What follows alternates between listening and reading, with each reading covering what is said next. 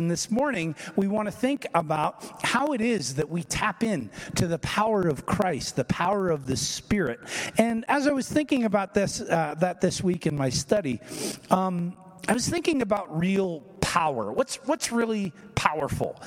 And if we think about some of the things in our world that sort of we call powerful, we have recently, of course, we have the power of the crowd, the power of the masses, right? With demonstrations and some of the protests that have gone on, we see power in the masses, and that power in the masses confronts other power, right? We think of the power of law enforcement and the power of the police, and then, of course, in all of that, there's exhibited political power, right? We have Washington, we have Sacramento, we have other leadership places where the political power is made manifest in us. But are those the most powerful things in our world? If we think about, the other powerful things, I mean, no matter who a politician is, if he were to try to, no matter how powerful a politician was, if he were to travel out into space and try to go towards the sun, he would eventually get burned up because the sun is the super duper powerful thing. Like it's a nuclear explosion all the time. We think about also other kinds of power, the power of love, right? Love is perhaps one of the most powerful things that we know in our world. What is real power?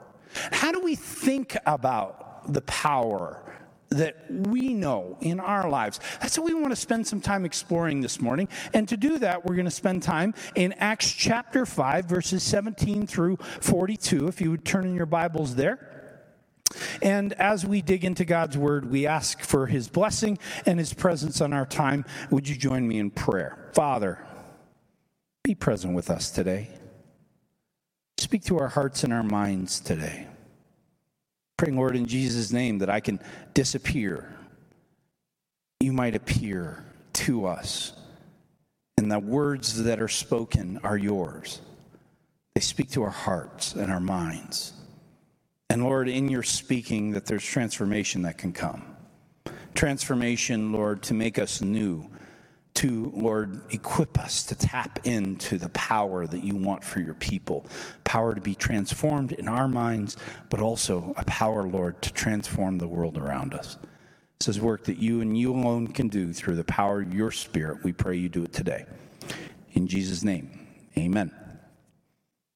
Acts chapter 5, beginning at verse 17, we're going to read verse 17 through 21, the first part of 21, together to begin. It says this there. Then the high priest and all his associates, who were members of the party of the Sadducees, were filled with jealousy. They arrested the apostles and put them in the public jail. During the night, an angel of the Lord opened the doors of the jail and brought them out. Go stand in the temple courts, he said, and tell the people all about this new life. At daybreak, they entered the temple courts as they had been told and began to teach the people. As we begin the passage this morning, we're seeing power exhibited, aren't we? We're seeing this group of people called the Sadducees sort of exhibit what it is that they can do. And they have the power to imprison the apostles, to imprison these disciples who are doing what it is that God calls them to do. And they think that power is sufficient. But the problem is they're exhibiting their power, right, out of a wrong motivation. We see right at the beginning. Then the high priest and all his associates, who were members of the party of the Sadducees, were filled with jealousy. So these are people who are seeing other power made manifest in the apostles, and they're saying, wait, that power is something that we sort of want, or we wish we had that sort of identity among the people, that the people were hearing and listening to our message and following their message, because we know, as we've read the first 5 chapters of the book of Acts, that this word has gone out, the message has gone out, and people are being changed. And in that change that the Sadducees are seeing, they're saying, wait, why aren't they listening to us anymore? Where has our power gone? And the beauty of it is, in this passage, or right in this section, we see already at the beginning that the power that is the Sadducees have is being confronted almost immediately, right? With the power of the Holy Spirit. And this Holy Spirit has power to break the exact power that the Sadducees had shown. They put the apostles into jail. The Spirit releases them. Exact opposite, and even more so, because it just throws open the doors of the jails, and the apostles are free. We're seeing here in the book of Acts, especially in this passage, highlights it, that God, through the Holy Spirit in this new and different world, with Christ having ascended and poured out his Spirit on the apostles, we're seeing a confrontation of power. It's a power struggle. We know all about power struggles in our world, don't we? And since we do, how do we, like the apostles, live into that power struggle in a way which honors God and allows us and equips us to live into the power given to us by the Spirit? Let's continue the passage, verse 21 through 32. When the high priest and his associates arrived, they called together the Sanhedrin, the full assembly of the elders of Israel, and sent to jail for the apostles. But on arriving at the jail, the officers did not find them there. So they went back and reported, "We found the jail securely locked, with the guards standing at the doors. But when we opened them, we found no one inside." On hearing this report, the captain of the temple guard, and the chief priests were at a loss, wondering what this might lead to. And someone came and said, "Look, the men you put in jail are standing in the temple courts teaching the people." At that, the captain went with his officers and brought the apostles. They did not use force because they feared that the people would stone them. The apostles were brought in and made to appear before the Sanhedrin to be questioned by the high priest. "We gave you strict orders not to teach in this name," he said. "Yet you have filled Jerusalem with your teaching and are determined to make us guilty of this man's blood." Peter and the other apostles replied, "We must obey God rather than human beings. The God of our ancestors raised Jesus from the dead, whom you killed by hanging him on the cross. God exalted him to his own right hand as Prince and Savior, that he might bring Israel to repentance and forgive their sins. We are witnesses of these things, and so is the Holy Spirit, whom God has given to those who obey them." Can you see the power struggle? The religious leaders, these Sadducees, are saying to the apostles, "Don't do this. Don't teach in this name." And it's interesting that they bring up the name, isn't it? And as we think about them being forbidden to teach in the name, for us to consider that for ourselves and how it is that we then live, for us to understand that the name of Jesus carries power. It's one of those things that even gives us our identity, right? We are called, those who know Jesus are called Christians.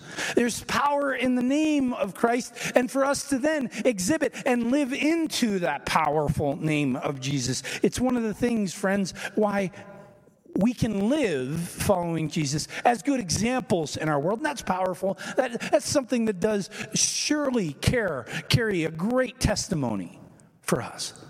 But we need to speak the name. We need to teach in the name. We need to carry that name on our lips, right at the front of our mouths, and be able to speak of Jesus. And I know that that's fearful. That's something that we're fearful of sometimes, isn't it? Right? We go into our workplace, and we want people to know that we are people of faith, but sometimes it's harder for us to speak of where our faith comes from. But here we see the disciples speaking in the name because the name itself has power. Do not be afraid to speak the name Jesus. Yes, in this culture, in this world that we live in, that can be hard sometimes. But again, it's a power struggle. And if we don't grab onto that weapon, that powerful weapon, that tool that God has given us and equipped us with to fight in the battle, the name of Jesus, we're missing the power. Now, What's interesting here is, boy, this microphone is not my favorite thing in the whole world. It definitely limits me. One of the things that's interesting here is we see the apostles do something that sometimes gives me a lot of pause, and I have questions about it. Maybe you do too. You ever heard somebody say this to you? God told me. God told me to do this. You ever had someone say that to you? You know what I'm talking about? God told me to do this. I don't know about you, but when I hear somebody say that, it gives me great pause. I'm fearful of that. And I'll tell you why. Let me give you the best example that I can possibly think of. Maybe you know of health and wealth, sort of prosperity gospel pastors out there who say that if you have faith, more faith, God will pour out his richest blessing on you. And that richest blessing that they're always talking about seems to be always about money. So they're always asking for money. You know, those sorts of people. I heard of one of those folks in the South who said that God had told him to buy a private jet. I think it was somewhere in the neighborhood of like $10 million. I don't think God told him that. And what was interesting is that he not only bought the private jet, he actually said that God told him to buy a backup private jet. So he didn't just have one private jet, he has two private jets because God told him. Now, we hear the apostles say here, God told us to speak in the name. And I think that sometimes we as Christians think, okay, if I live into and I sort of get a sense about something in my life, then I hear that's God speaking to me. But I want us to understand, and that's what we're going to do in a moment, is dig into what it is that the apostles did because they heard God speak to them. And it's not to go and do something selfish or something that equips us in the ways that we want. It's not a private jet. God doesn't call us to get things like that. God can pour out those sorts of blessings. But that's not God's voice oftentimes that we're listening to when we live into selfishness. The apostles show us how to live into the great power and the leadership of Christ, but they do it in some specific ways. That's what we're going to dig into. Verses 33 through 39 says this. When they heard this, they were furious and wanted to put them to death. But a Pharisee named Gamaliel, a teacher of the law who was honored by all the people, stood up in the Sanhedrin and ordered that the men be put outside for a little while. Then he addressed the Sanhedrin, men of Israel. Consider carefully what you intend to do to these men. Some time ago, Theudius appeared, claiming to be somebody, and about 400 men rallied to him. He was killed, all his followers were dispersed, and it came to nothing. After him, Judas the Galilean appeared in the days of the census and led a band of people in revolt. He too was killed, and all his followers were scattered. Therefore, in the present case, I advise you, leave these men alone. Let them go. For if their purpose or activity is of human origin, it will fail. But if it is from God, you will not be able to stop these men. You'll only find yourselves fighting against God. Here we see Gamaliel. And Gamaliel's an interesting guy. Does anybody know who his famous student is? Who was Gamaliel's famous student? Paul. Gamaliel is Paul's teacher. In fact, we see that near the end of Acts. I think it's Acts chapter 22 when Paul's giving his speech. He talks about Gamaliel. This is a guy with position. But what's interesting is when he thinks of what the disciples are doing, what the apostles are doing, he steps back a moment. He steps back a moment and he says to everyone who is present, don't do this. Don't punish these men. Don't hinder them from speaking in this name. Because if you do and you're wrong, you are stepping in front of God's will, God's plan, God's purpose. And even if they're wrong and this name doesn't have power, it will come to nothing. Ultimately, what Gamaliel is doing is showing us what it is that the apostles' obedience is doing. He's showing us that in the apostles' obedience to the Spirit, that they are putting in place, that they are getting moving God's will. If it is God's will, it's going to flourish. And if it's not God's will, then it's going to come to nothing. And Gamaliel recognizes something in the apostles. And what's interesting, we don't know much about Gamaliel except for these two passages, Acts chapter 5 and Acts 22. But what we're seeing is the Spirit begin to wear down the heart of Gamaliel. It's very possible, in fact, there's some conjecture that Gamaliel became a follower of Jesus. Historically, even, I think it's the Orthodox Church. I don't know if it's the Catholic Church, but the Orthodox Church recognizes him as a saint, part of the family of God. Gamaliel is recognizing the movement of the Spirit in the apostles, and he's saying to everyone else there, don't get in the way of God's will. And if it's not God's will, it's going to come to nothing. And for us to then understand this and learn from this, when God speaks to us and we exercise and live into what we believe God's will is, if it flourishes, then it is something that God has called us to. But if it doesn't, then it's not His will. And I know that sounds weird. If it works, it's God's will. If it doesn't work, it's not God's will.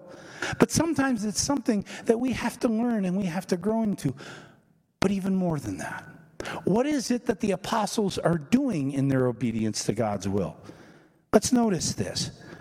Here's what happens next. Verse 40 to the end of the passage. His speech persuaded him. They called the apostles in and had them flogged. Then they ordered them not to speak in the name of Jesus and let them go. The apostles left the Sanhedrin rejoicing because they had been counted worthy of suffering disgrace for the name. Day after day in the temple courts and from house to house, they never stopped teaching and proclaiming the good news that Jesus is the Messiah. Their next step, their exercising of God's power and God's will in their life always points others to Jesus. If you and I want to understand God's powerful will in our lives, it's always, always, always about pointing people to Jesus. It's not about pointing people to ourselves. It's not about living selfishly. It's not about getting stuff for us, getting position, getting recognition. That's something that I think all of us need to wonder about when we think, okay, I'm living into what God's will for my life is. Is God's will for your life something that gives recognition to you or gives recognition to Him? Does it give Him glory or does it give you glory? One of the challenges sometimes with being a pastor is your life is sometimes a little bit more public. Some of the things that I do and some of the things that I live into, I have to constantly ask myself, am I doing this for Scott and my position? Or am I doing this to honor God and His will and His plan for my life? That's a question all of us should be asking. That's what the disciples do.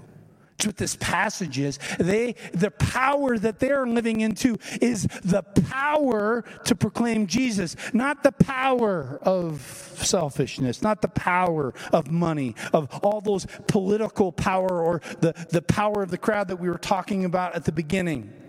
Not any other kind of power, but a power to be able to point to the name of Jesus. And as we point, as we live into that power, then we experience the greatest power that this world can ever know.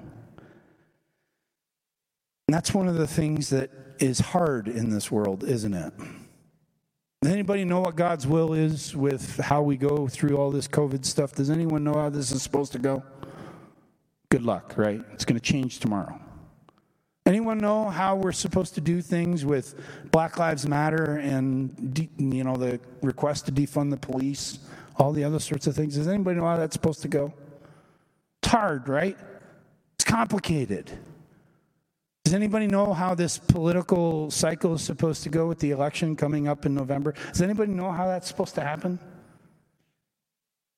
Trying to figure out God's will is hard. Trying to figure out what God's plan is hard. And especially because of this. I don't know if you've ever heard of the 12-hour reset. Has anyone ever heard that? The idea of us living in a 12-hour reset. Basically what it means is this. If you check into a news cycle or look on your Facebook or look on Yahoo or look on CNN or Fox News or anything, 12 hours later, it's a whole new sort of set of stories, right? Every 12 hours, we're in a reset, and what you hear in the morning can be very different than what you hear at night. How are we supposed to navigate God's will? How are we supposed to live into all these things if every 12 hours it seems like everything gets changes and we have such amnesia as a culture of some of the things that goes on? How are we supposed to live into God's will? How are we supposed to know what to do next? Point to Jesus. Point to Jesus. That's what we can do. Maybe you're a person like myself right now who you sometimes just feel like, I don't even know what to do. I don't know what to do with this world sometimes. I don't even know what to say. I don't know what to say sometimes about race. I don't know what to say sometimes about politics. I don't know how to do that. But I know Jesus. And I can point the world, I can point you, and point my family, can point my neighbor, can point my coworkers, can point anyone that I come in contact with to Jesus. And here's the beautiful part. Speaking and proclaiming the name of Jesus taps us all into that power that threw the jail doors open. That's that power. The same power when we don't know what to do, don't know how to live, don't know what's going to happen next. If we're speaking and living into the name of Jesus, we're tapping into that power that opens jail doors. And even greater, opens grave doors. That power is something then that God will use to transform our world. I can't fix Washington. I can't fix the race issue. I can't fix any of these I can't fix COVID. But I can change my neighborhood. I can talk to my neighbor. I can change my family. I can be a part of that little thing that God gives me in my neighborhood to be a person who shows love and speaks the name of Jesus. And in that, trusting that God, in transforming the 2 or 3, 4 houses around me, God might change another neighborhood. And maybe then he can change a city. If he can change a city, he can change a county. If he can change a county, he can change a country. Change a country, he can change the world. Tapping into that power of Jesus. And friends, don't be afraid to speak it. One of the beautiful things about the challenge that we live in right now is people are more open. They're more open to speak of faith because there's so many questions in our world. And people are looking for some sort of answer. And friends, we have it. We are more equipped as people who follow Jesus to live into this crazy, broken world that we live in than anything else. There's nothing else that is equipped in the way that the church is. The apostles lived into a crazy world and they changed it. Through the church, they changed the known world. A change that continues until this day. And we can be a part of that as we tap into and speak that powerful name of Jesus. That's what we do when we come to the table. When we come to the table, this is a proclamation. This is a shout to the world around us. This is Jesus. This is Jesus. In fact, I think I've told you before that this was one of the activities that in the early church got them persecuted. Doing this, because people didn't understand this. They didn't understand that bread represented the body of Christ, that juice represented the blood of Christ, and that in doing so, we were participating with the spiritual presence of God among us. That was confusing to the culture, and they wanted it to stop. They wanted it to stop. The world wants to stop us from doing this. That's one of the reasons why we're doing it. We're doing it because this is something that says we are different than the world around us. We know the presence of Jesus. We know that in the broken body and the shed blood of Christ, that there is power to change us and power to change the world around us. And we're going to do this morning as a great shout to the world. Here's Jesus. You want him? He's at the table. He's here present with us as we experience this gift that he called us to participate in as a church. We experience his power here. Let's pray together. You equip us with power. You equip us with your presence. You equip us with the body and the blood of Jesus. It transforms our life, our lives, and changes the world. We thank you, Father, for that gift. Lord, now as we have received it, we pray that we can live into that power in the world around us, trusting that through the transformation of one, maybe a neighbor's life, maybe it's a family member's life, maybe it's a co-worker's life, that, Lord, as you equip us to be a part of that transformation in that person's life, the world is changed.